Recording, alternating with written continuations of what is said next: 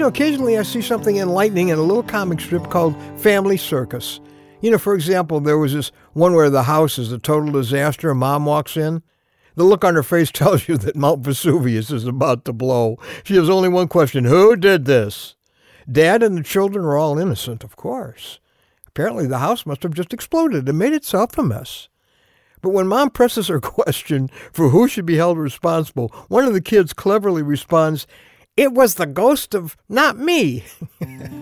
Well, I'm Ron Hutchcraft, and I want to have a word with you today about the answer in the mirror. The ghost of not me, he really gets around.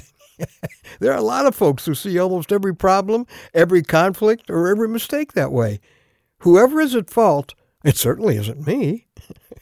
And sadly, those folks continue to be the common denominator in one problem after another because they simply can't see or admit their blame for anything. That's what destroys marriages and children and friendships, working relationships, churches, you name it. Mature people, on the other hand, are those who can look in the mirror and honestly see they're part of the blame. So our word for today from the Word of God, Proverbs 16, verse 2, provides this insight. All a man's ways seem innocent to him. Boy, is that true. They did it. They caused the problem. I'm a victim. It's their fault. Never me. Always them. We have this amazing and perverted ability to see ourselves as usually being in the right, of bearing little or no blame for a problem, of seeing our own complete innocence and someone else's complete guilt. If you are to any degree like that, I could almost guarantee you're leaving behind you your own personal trail of tears. That verse in Proverbs 16 says, all a man's ways seem, notice the word seem, innocent to him, but motives are weighed by the Lord. See, when God looks at the situation, he sees what's really going on inside us and holding us responsible for the part that we've done wrong. I'm happy to repent for other people's sins. I just need to be quick to repent of my sins.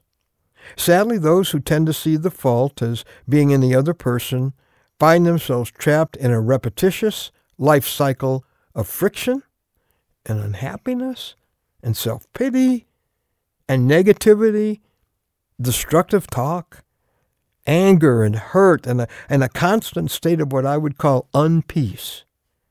You live that way until you finally see the trail of brokenness behind you, and you realize you were a common denominator in all or most of that unhappiness.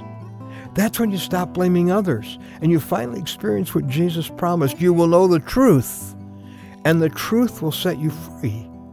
And the truth is, the man or woman in the mirror has been wrong, has shared the blame, and has apologies to give, as well as some forgiving to do.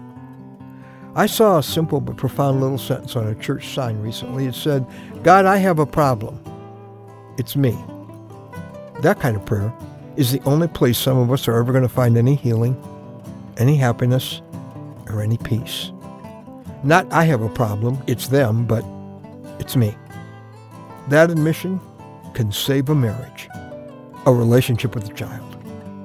It can save the unity of a church or a ministry, or a relationship that's too valuable to lose.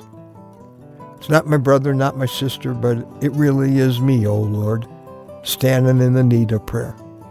The answer is in the mirror and then on your knees.